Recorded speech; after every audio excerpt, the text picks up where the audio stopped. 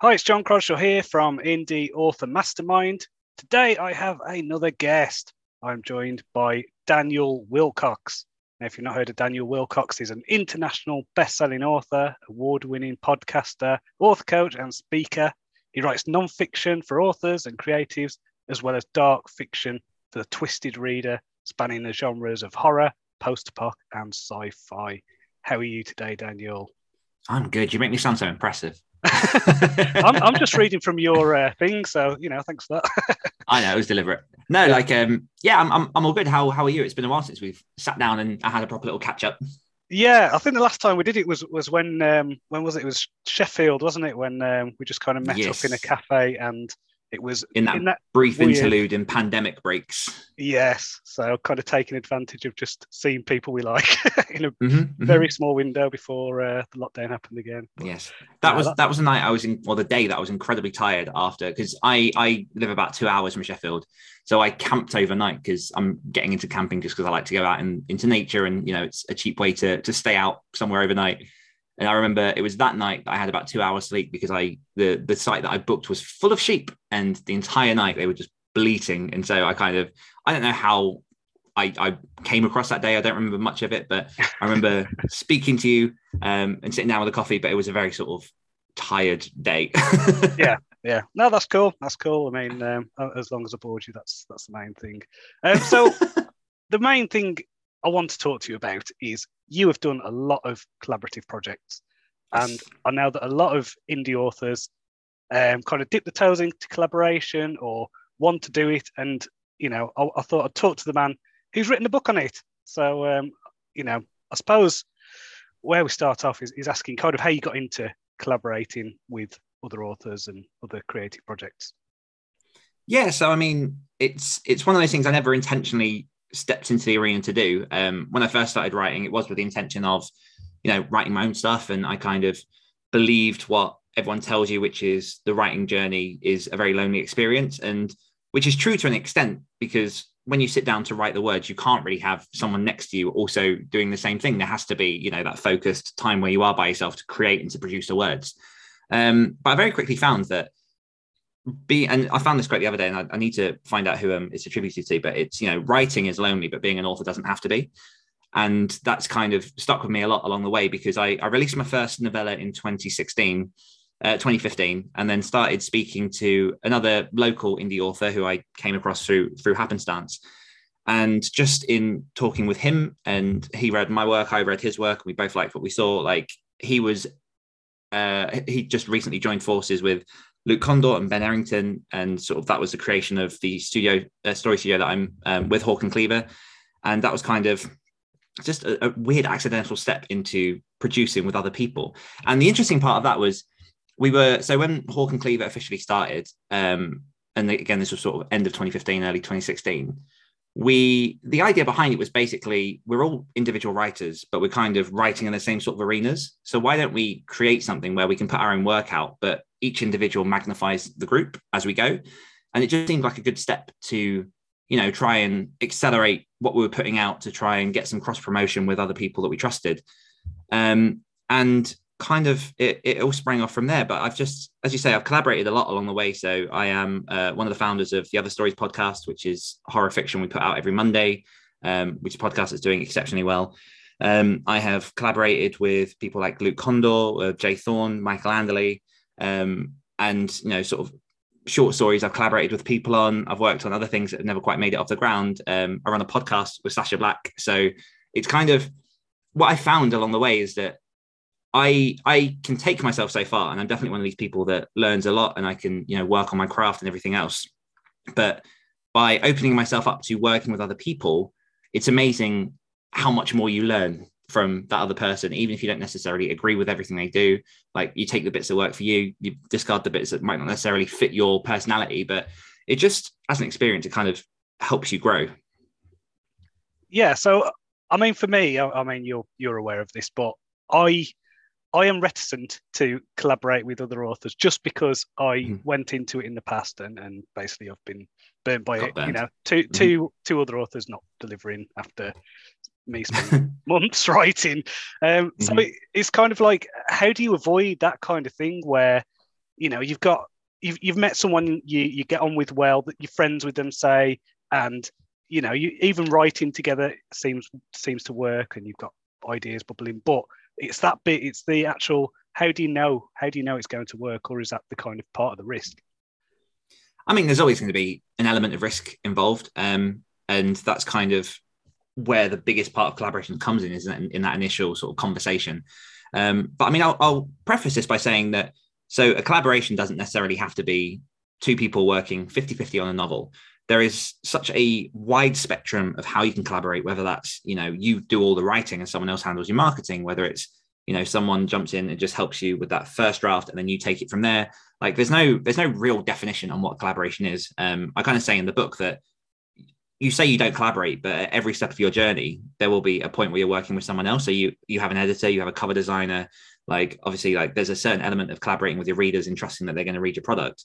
So none of what we do, if we want to publish and be successful with our writing, comes in doing it all alone, or, that's not, there are some people that do it all by themselves and they're very impressive people, but that's just not me. So, there's an entire array of possibility of what you can bring to a collaboration, what someone else can bring to you.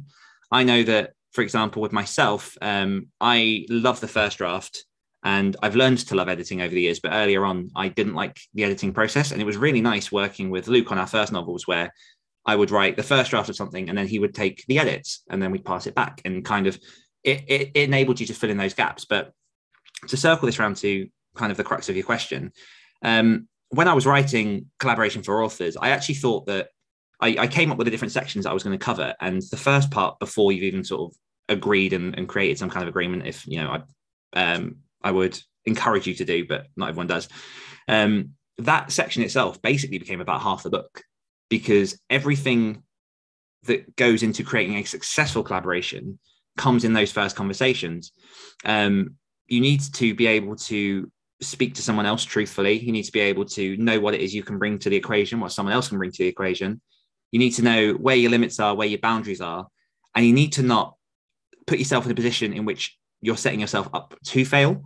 So I know some people who, they'll write sort of 1,000, 2,000 words a week, and that's like a good pace for them, and that's fine. They've got other commitments, they've got life, they've got sort of marriage, everything else. But then they'll go into a collaboration or a possible collaboration with someone else who is saying like, I produce faster than that.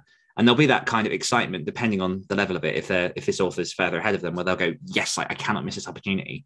But you haven't tested yourself to make sure that you can do that. So in saying yes without reserve, you're already putting yourself up in a position to fail. You have to really critically look at what the collaboration is going to take out from you, anything else you've got going on that might get in the way. And you have to just, as I say, the crux of it is being honest. And then when it comes around to agreeing on the principles of what you want to do, there are different elements depending, again, like each collaboration will be individual, but you want to look at sort of the planning, you want to look at the writing, the publishing, the marketing, what happens with finance. You need to address each of these steps, especially if you're working on a book, to make sure that all bases are covered and nothing is left unspoken. And only then can you really kind of look at some kind of agreement. It's a difficult conversation to have sometimes, but if every successful collaboration I've had has sprung from those early conversations and me saying like, here's what I'm prepared to do, here's what I'm not prepared to do. And, I've had conversations with people where they've brought something to the table and we've backed them forward it, and we've like sort of shifted ideas and seen how we can work for both. And at the end of the day, if it doesn't work, it doesn't work. And you need to put yourself in a position in which you're comfortable at saying no if it isn't right for you, because it doesn't have to happen without your permission. And there are nice ways to say no. And actually, sometimes saying no will save you so much heartbreak over saying yes and then getting 3 or 4 months down the line. And like you say, people then not delivering, not turning up. And like, that's kind of where it all falls apart. And the final thing I kind of will add, and which I've touched on a little bit, get a written agreement. Whatever you do, get a written agreement. I know that the idea of contracts and that sort of stuff can be quite scary for people, but there's a reason that they're there. And I call them disagreements in the book, because they're a piece of paper that really it should be invisible in a collaboration. You shouldn't need it. But it's there as a fail-safe if you do have a disagreement and things don't entirely go your way, that you've got something that, if someone hasn't delivered, you can say, okay, you haven't done this, which now means I can take that work and move forward without you, or, whatever the situation is. So it all starts before you've even signed on the dotted line. that's kind of what determines whether it's going to be successful or not.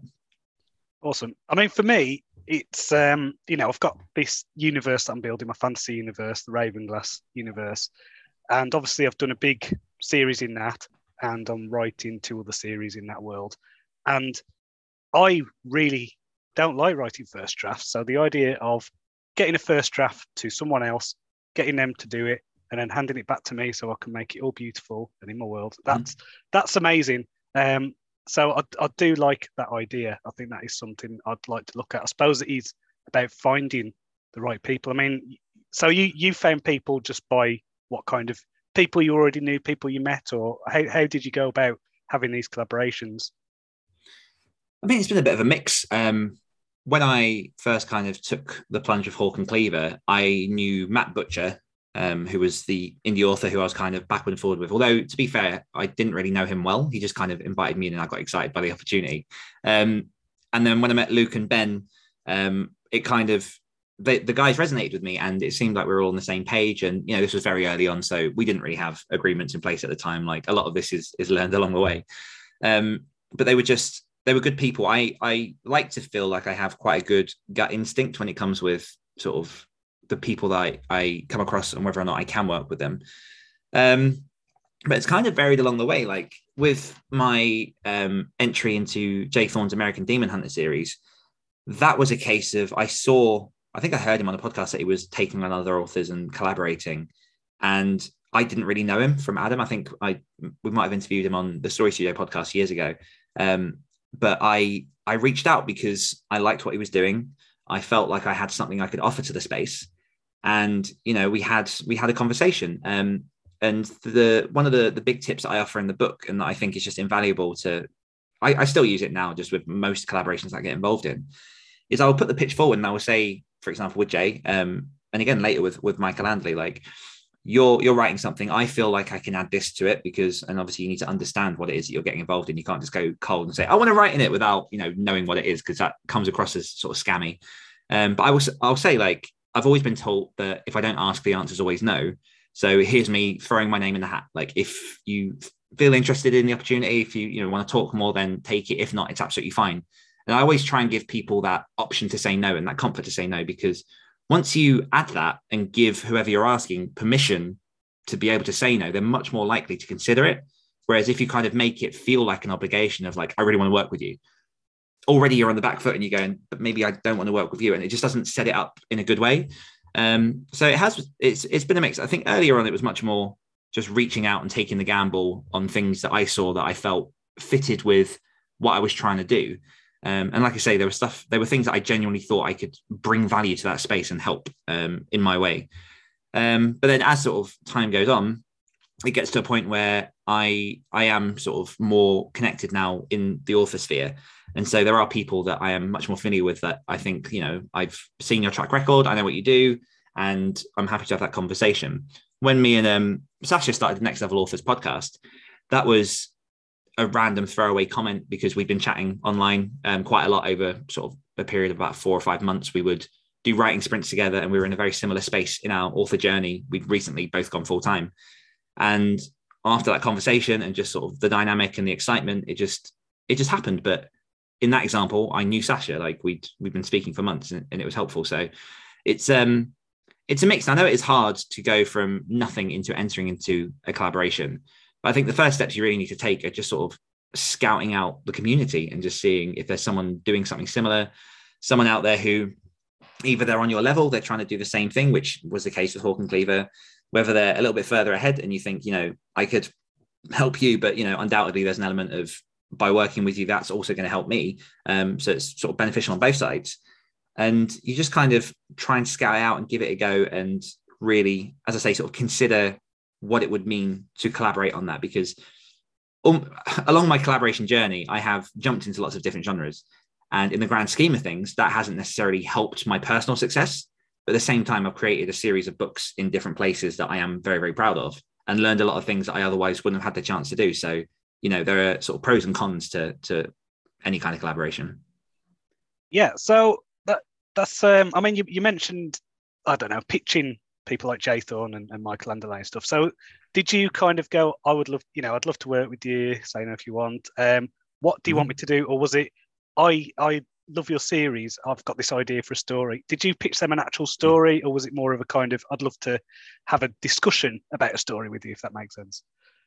Yeah, there wasn't anything specific initially. I'd read some of the American Demon Hunters for Jay, and in full transparency, I was kind of I went to Michael knowing, or I'd seen a lot of Michael's growth, and I'd seen a lot of what he was doing, and he was bringing on these authors, and he was producing these amazing books that were sort of getting rave reviews, and the universe seemed to be massive. And with Jay, I reached out to him. We had a brief chat in which he kind of presented, because he had a very specific formula for how American Demon Hunters needed to be, because it's his series, it's his world, it's his characters. It was a very different experience to how it was with Michael. So that was a case of me jumping into someone else's world, taking their characters and trying to present this story. And so he had this structure, he had this way of working that was beneficial, obviously, for him. And it gave checkpoints along the way to go, okay, yes, this will work. Yes, this won't work. The initial seed of that was pitch me. Like, I'm happy to have you on there. Let's see if we can get a story idea going.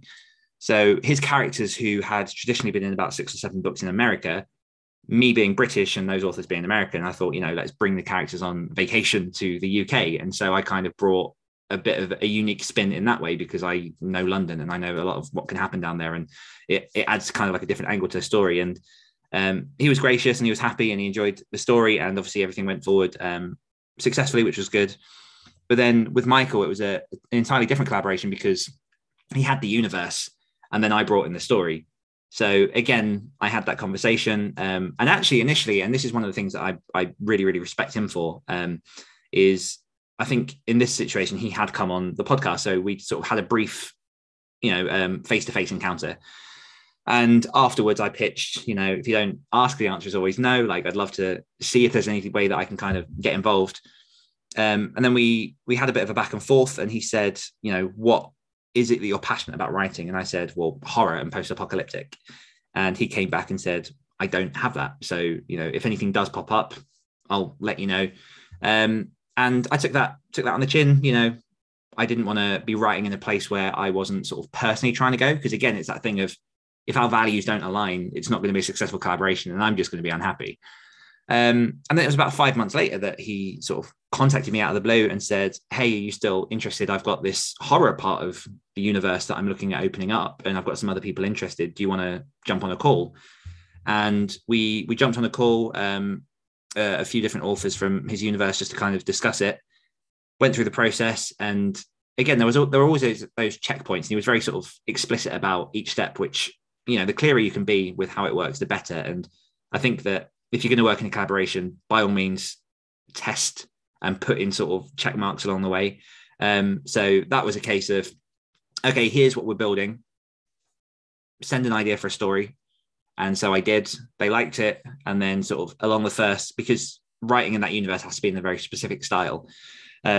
So for the first sort of 10, 20,000 words, it was each couple of pages was very critically sort of edited and feedback to make sure that, I understood the voice and the tone, and, there's horror, but it's not as sort of explicit as the horror that I normally write. So I had to sort of dial that back a bit, and all these kind of checkpoints. And then finally we got to a point where I could run and I could write the books. But yeah, it's a different, like I say, it's a different process for every single one, but it still comes back to those universal principles of, making sure that things work, making sure everyone's happy, not just saying, yes, let's write a book and then signing on the line. It's like, why don't you start with a short story, or why don't you, present an idea and then have those discussions before you both commit and say, yes, we're going to jump into this project that could take a year, 2 years of our lives. And it's a big undertaking. Yeah, that makes perfect sense. So start small, incremental, maybe. Yeah.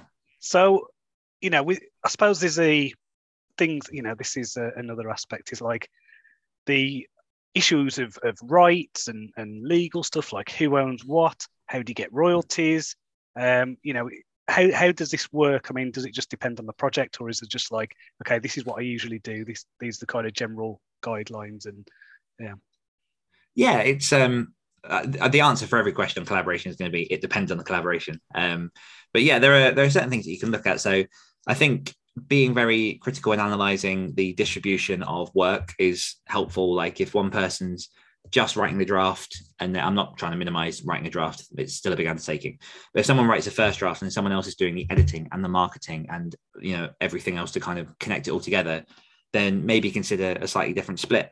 I've done things before where initially we went in as 50-50 and I've realized that my part in it hasn't been as big as someone else's. And so I've said, look, you take 60 or 70 and I'll take 40 or 30. And it's just trying to be respectful of the other person. If the minute you're greedy, that will sour a relationship, a collaboration. The minute you start sort of getting a bit money-eyed, it's just not a good way to go. But it's, just look at what it is you're bringing to the table and how much you think that financially is worth. And then again, put that in the agreement, put it down in writing, make sure that you both have signed it and work your way forward from there. I do actually have in the book, I'm pretty sure it's been a while since I've wrote it. I do have sort of like a template in there for sort of basic things that you want in an agreement. So sort of covering IP rights and royalties and sort of management and distribution of responsibilities. There's sort of like an outline in there of things to consider that you don't necessarily need every element depending on what you're doing, but could be useful to use. I've also got templates in there for sort of messages and ways to reach out to people depending on how well you know them, because the cold call is obviously very different to someone that you know quite well.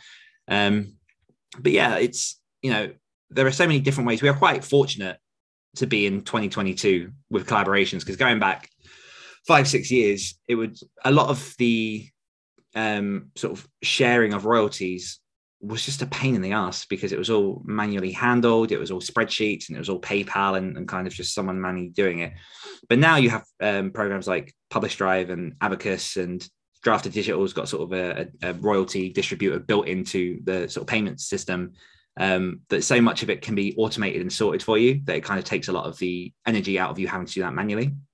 Awesome. Yeah, I was going to ask about that, so that's good. And I suppose as a kind of final thing, then, I mean, you've talked about how it was 5-6 years ago. I mean, where do you see the future in this kind of space in terms of author collaborations? Man, like it's already shifted so much, because I think since lots of people push towards the rapid release model and sort of, there's definitely been a big movement towards universe building as opposed to series building. And I think universe building, and I know this is definitely a direction you're heading, and I meant to say as well, just massive congratulations on Raven Glasses. Like I'm really happy to see that working out so well for you. But it's universe is definitely a way to go, and collaborations are very powerful when it comes to that. If you can write a flagship series and then expand on that world, you've already got a captive audience that you're introducing to other elements, and they've already liked your first sample, so they're going to spin out in other directions. And the last 4 or 5 years have really been indie authors going from just being solo publishers to being mini publishing enterprises. There are quite a few big authors now that constantly work in collaborations and bring writers in, and it benefits the new writers, it benefits them because there's more stuff for their audience. Like it's a win-win all round. And I think really that's just going to continue expanding. I think as we go forward, there are going to be more and more services that make it easier to collaborate. I know that Dave Chesson with his Atticus formatting software, a lot of that is sort of emphasized around jumping in and allowing sort of shared documents and ways for people to sort of work together. And I just think it's just going to grow. It's just going to get simpler, and a lot of that friction will be gone, and it'll just kind of grow from there. But I really do see these sort of indie publishing enterprises being the potential future of the publishing industry. When you look at sort of the decline of the big five and the traditional publishing, there's still a place for them in the grand scheme of things, I believe. But I do think that indies will certainly go on to rise above and become these sort of mammoth monoliths of collaborations and shared universes, and it's going to be really interesting to see. Yeah, well, I hope that's going to be the next step for me, to be honest. Is I want to make my universe a one that other authors want to play in, basically. Mm-hmm. So that's what I hope. And you've got the potential for it. Yeah, I hope so. Just trying to make the collaborations without getting a sour face. Yeah, and also just to kind of think beyond just the writing, to think beyond just the books, to think in terms of video games and thinking in terms of a universe and an IP rather than just I'm writing Yes. stories for books. I think that's the future, like more of a multimedia thing. Yeah. And then absolutely. That's not to say, all the developments with NFTs and cryptos and all that stuff, how that's going to play in. I think there's exciting times ahead with this for sure. So exciting and very, very strange. Yeah, but it's great. It's like the old bastions of culture have just been knocked down, and we're there to kind of try something new. I think it's going to be looked back as like the Renaissance this time in terms of just the type of fast developments and things like that. So yeah, it's really exciting. It's shifting the power from the corporations down into the customer and giving each individual a chance. Because I come back to this again and again with sort of when people ask sort of like the secret of the success of the other stories, and my answer is always consistency. It is we live in an attention economy where if something isn't satisfying your needs, there are 1,000 other things that are out there just waiting to entertain you. Yeah. And so that is like, it's a powerful thing, but I think it's something that a lot of people are still trying to get their head around, is the fact that, the customer really has choice. And it's not so much about you anymore making the thing that you want. There is an element of that, but you still have to make sure that what you're producing is, resonating with readers, with viewers, with gamers, whatever it is your audience is, really sort of paying attention to what they want and providing and being consistent. Yeah, well, I think the thing that a lot of authors don't look at is they're not just competing with other authors. They are competing with Netflix. They're competing with video games. They're competing with Pornhub and OnlyFans and all these things like that. It's like sleep, even, going and eating some biscuits. We're competing with that. We've got to kind of create this thing where you're almost putting readers in a state of hallucination and hypnosis or whatever it is with your writing. And I think that's the kind of key, kind of creating that imaginary world. So I'm going to finish up the podcast now. I've got a few questions that I like to ask all the guests. So try and keep these as short as you can. No. Are you ready?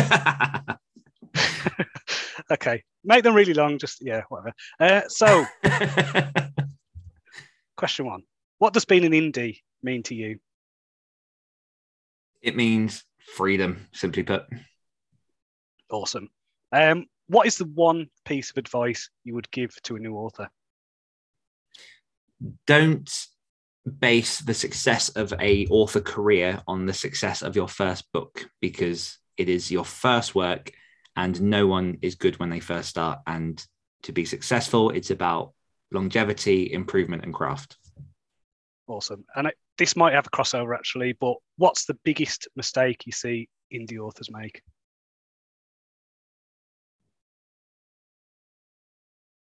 You'd think I'd have a quick answer to this one.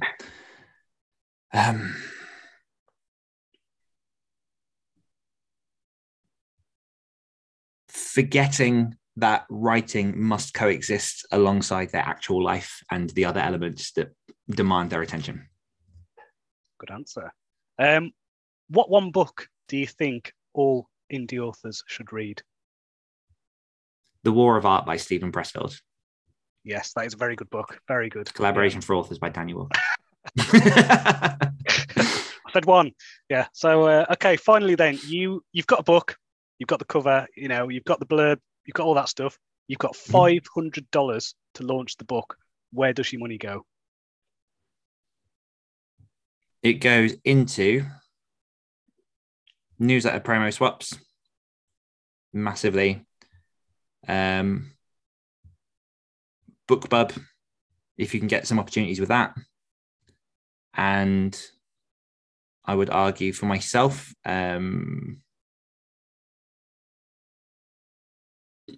probably Facebook ads, but that's only because I'm less experienced at this point with Amazon ads. Brilliant. So, yeah, let us know where we can find you online if you want to give your links, your books, anything like that. Go ahead. Sure thing, yeah. So I am over at www.danielwillcocks.com, and that's WILLCOCKS. I am also at activatedauthors.com, which is where I do all of my author coaching and help indie authors turn from writers into authors. And I'm on socials at Willcocks Author. And one book that I would recommend of mine that would be infinitely helpful for people is the Self-Publishing Blueprint, which takes you from zero to publishing your first book and all the steps in between. Does that book feature my Wizard of the Wasteland or is that a different It one? does. I'm sure it is this one, yeah, because it's all about covers. Let's see if I can do this. There we go. For those watching on YouTube, we have John's cover in there next to Zach Bohannon and mine and Luke's, just to talk about. That's mostly talking about sort of trends in genre and also how you can have different from the same. Awesome. Yep. So check Thank that book out. Mm-hmm. Awesome. Yeah. So yeah, this has been the Indie Author Mastermind. Thank you very much, Dan, for coming on. I think there's a lot to decompress and a lot to kind of take away from this conversation. If you are on social media, you can follow Indie Author Mastermind on TikTok, on Instagram, on YouTube. We're Indie Mastermind on the Twitter, because obviously you can't have that many letters. And for everything else, it's indieauthormastermind.com. So please follow, please share, all that good stuff. So thanks again, Dan. Thank you for doing all that you're doing, John. Awesome. So until next time, everyone, cheerio.